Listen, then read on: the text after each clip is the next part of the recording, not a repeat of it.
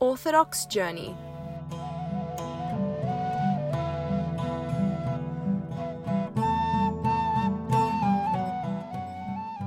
A missionary activity of the Greek Orthodox Christian Society, working under the Greek Orthodox Archdiocese of Australia, presents Ascending the Ladder, a series on St. John Climacus's Ladder of Divine Ascent. Ascending the Ladder seeks to explore the spiritual gems found in this traditional Lenten reading.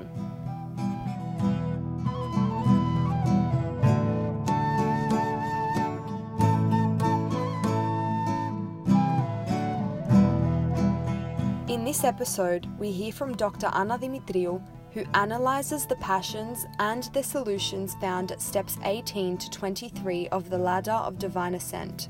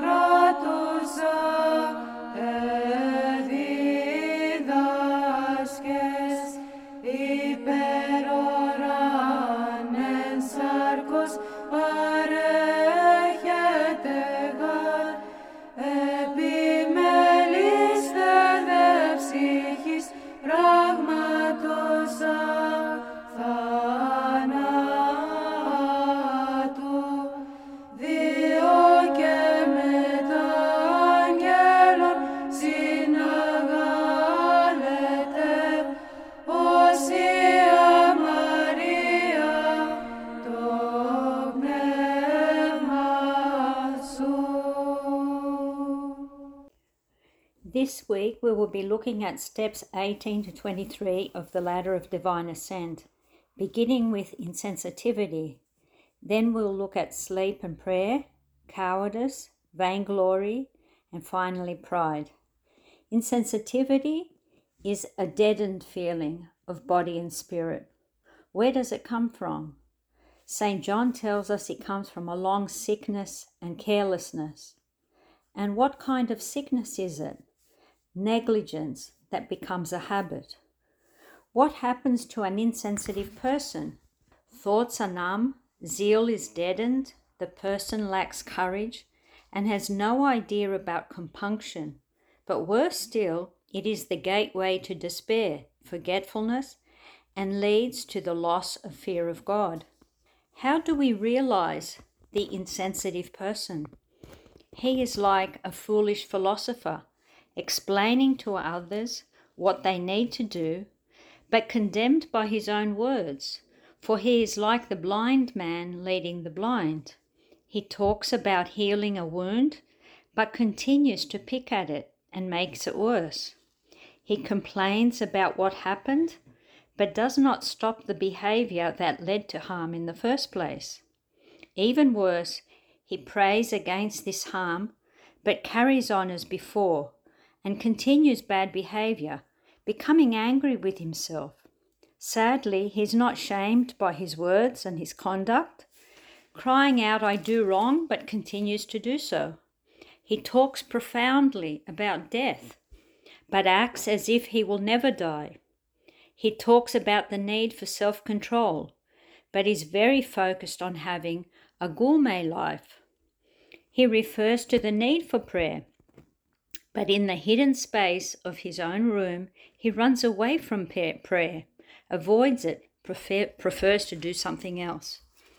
He speaks about the need for obedience, but he is the first to disobey.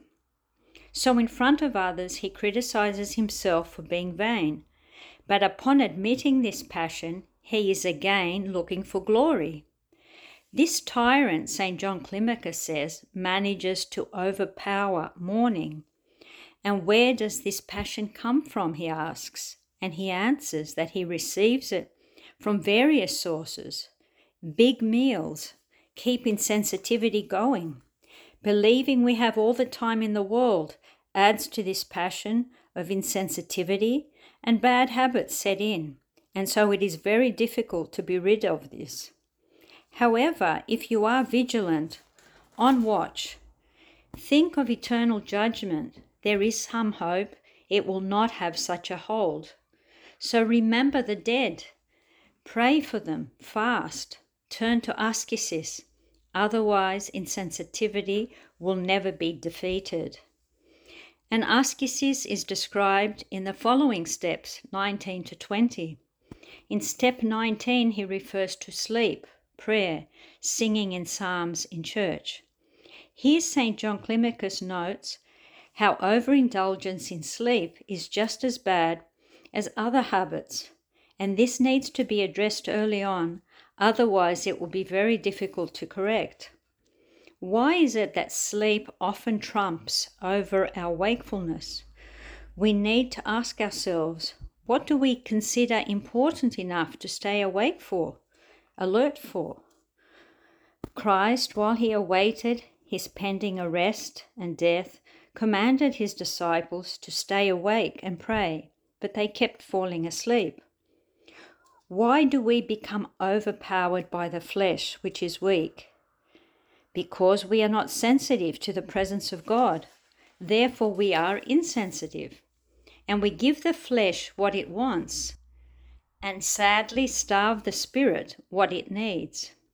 If we could sense and perceive God's presence every morning, every night, then we would move from the passion of sleep to its positive counterpart, the virtue of alertness, vigilance, the state of being in which we are always prepared to meet our Maker, not wasting the time we have been given for repentance. Then prayer or spiritual study, especially reading the scriptures, are the activities that can fill the waking hours that have been wasted on sleep. So when we perceive our sins and remember our coming judgment, when we become sensitive to the presence of God, we are snapped out of our slumber and we become alert. The man who considers with sensitivity of heart that he is standing before God will be an immovable pillar in prayer, and none of the demons will delude him. Just as the furnace tests gold, prayer tests the zeal of a monk and his love for God. In step 21, St. John talks about unmanly fears, cowardice, which is the child of vainglory and the daughter of unbelief. Cowardice is childish behavior within a soul that is advanced in years, lacking in faith and catastrophizing. Such fear is described by St. John Climacus as the quiver in the heart that takes fright before unnamed calamity. The person suffering from such fear has no assurance. John replies that the proud soul falls into this passion because he is the slave of cowardice. Such a soul trusts only in itself. It is frightened by shadows and sounds. Sometimes it is the providence of God that allows this to happen, so we can learn to put on the armor of prayer, as there is no stronger weapon in heaven and in earth. It fades in proportion to our mourning, which is assisted through bodily and spiritual vigil.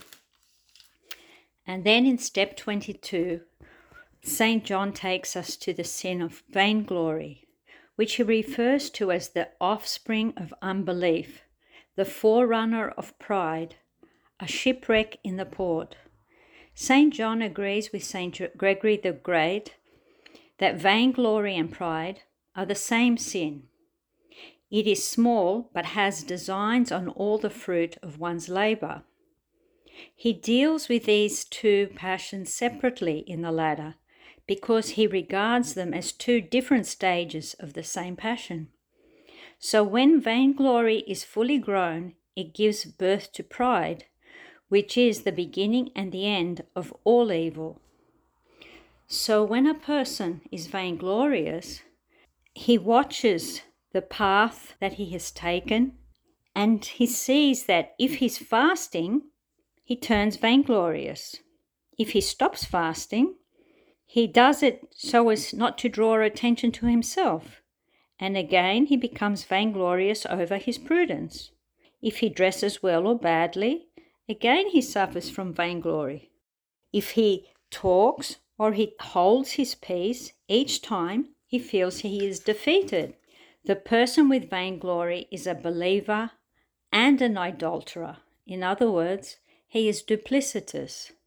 Apparently he honors God, but actually he is out to please not God, but men.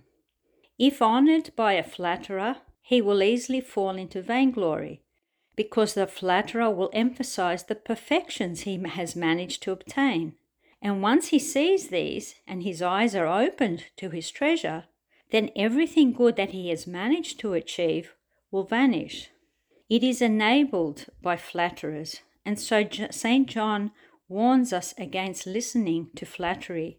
He calls the flatterer a servant of the devils, a teacher of pride, the destroyer of contrition, a vandal of excellence, a perverse guide. Isaiah the prophet had said, "Those who honor you deceive you." Only those who are holy and saintly can pass unscathed through praise. So outwardly the vain person appears to live with monks. Inwardly in his heart he is with the world. And only those who have tasted the glory from above will think nothing of earthly glory. So how does a person struggle against vainglory? Well, firstly, he needs to be aware that pride will puff him up. It will lift him high as heaven and then throw him down into the abyss. He needs to be aware that nothing good comes from people speaking well of us, and needs to see this as something that he needs to run away from, something that is dangerous. And if he notices that he is succumbing to vainglory, then he needs to be aware that he has to do something. And he knows that no matter how small a thing he does, he will always be hoping that men are noticing him. So awareness is the key to trying to combat this passion. Vainglory makes us pretenders and fakes. We pretend to have some virtue which does not belong to us. It encourages us. Let your light so shine before men, so that they will see your good deeds. They know that God often humbles us by causing dishonor to befall us. This is the first step to overcoming vainglory. So the person who suffers from this needs to remain silent and accept dishonor nobly. The second step is to check one's thoughts and not to conceal one's sins, to be honest about one's flaws, to remember that shame often comes after honor.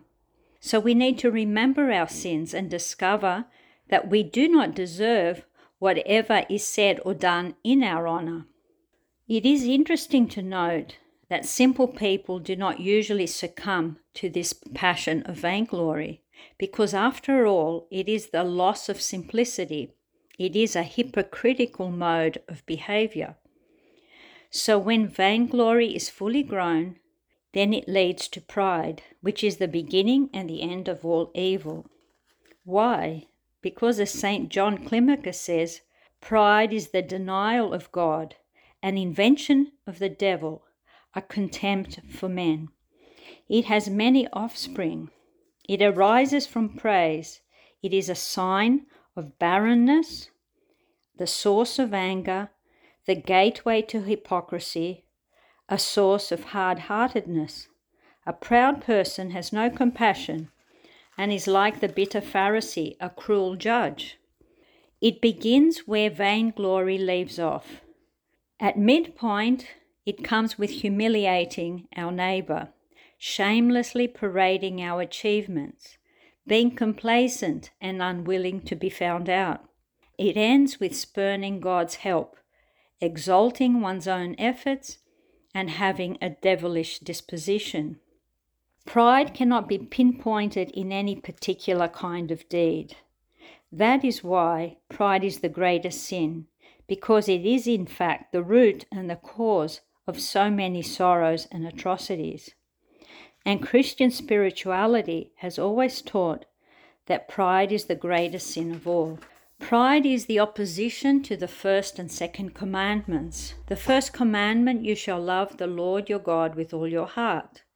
A person with pride is ultimately worshipping his own self.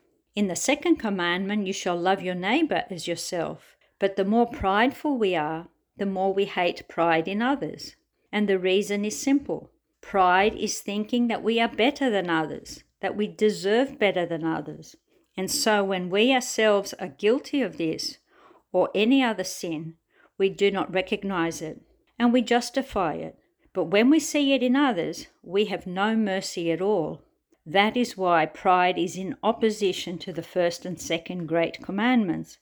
And it works itself easily into the very fabric of the spiritual life under the guise of piety.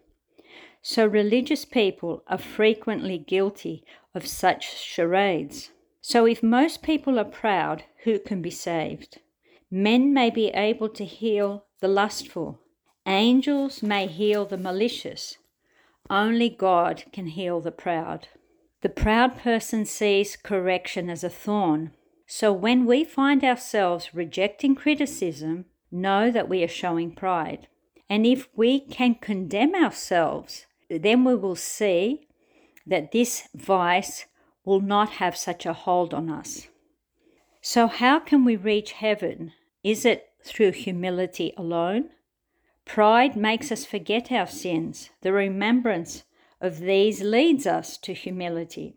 So if we want to be freed from this spiritual passion, a help is to become submissive, to have a more humble way of life, to read the supernatural feats of the fathers, to admit our failings. Holy humility and self-deprecation are only one way to overcome pride. And the strongest opposition comes from the contrition of the heart that grows from obedience. It comes from patient endurance of dishonor and a willingness to bear no grudge and to serve one's neighbors. Following pride, St. John refers to blasphemous thoughts, and he tells us that these are not ours. They have been put there by the devil himself. So for us not to lay hold to them and not to claim them as our own. Because if we do, if we see that these are ours, then these will lead us to grief and to despair. So let us say as Christ did, "Get behind me, Satan. I will worship the Lord my God, and I will serve only him." Amen.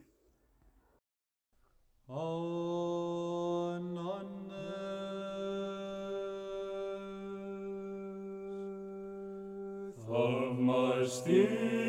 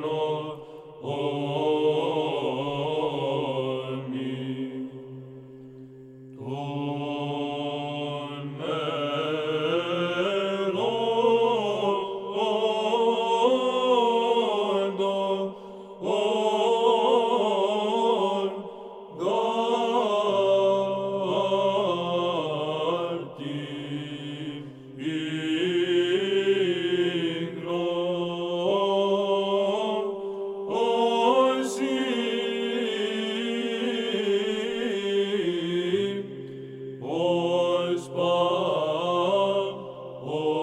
paros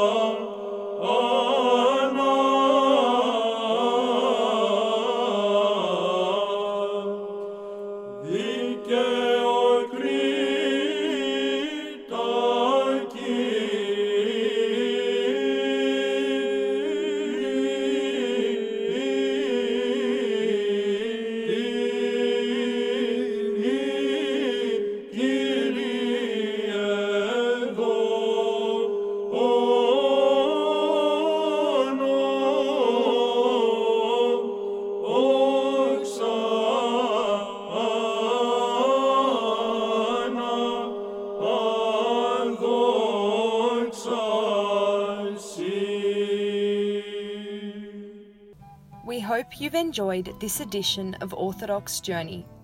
To keep up to date with our podcasts, subscribe on Spotify or Apple Podcasts, or head to orthodoxjourney.com, where you can find even more Orthodox talks, sermons, and podcasts. You can also follow us on Facebook and Instagram and view more content on the Greek Orthodox Christian Society YouTube channel.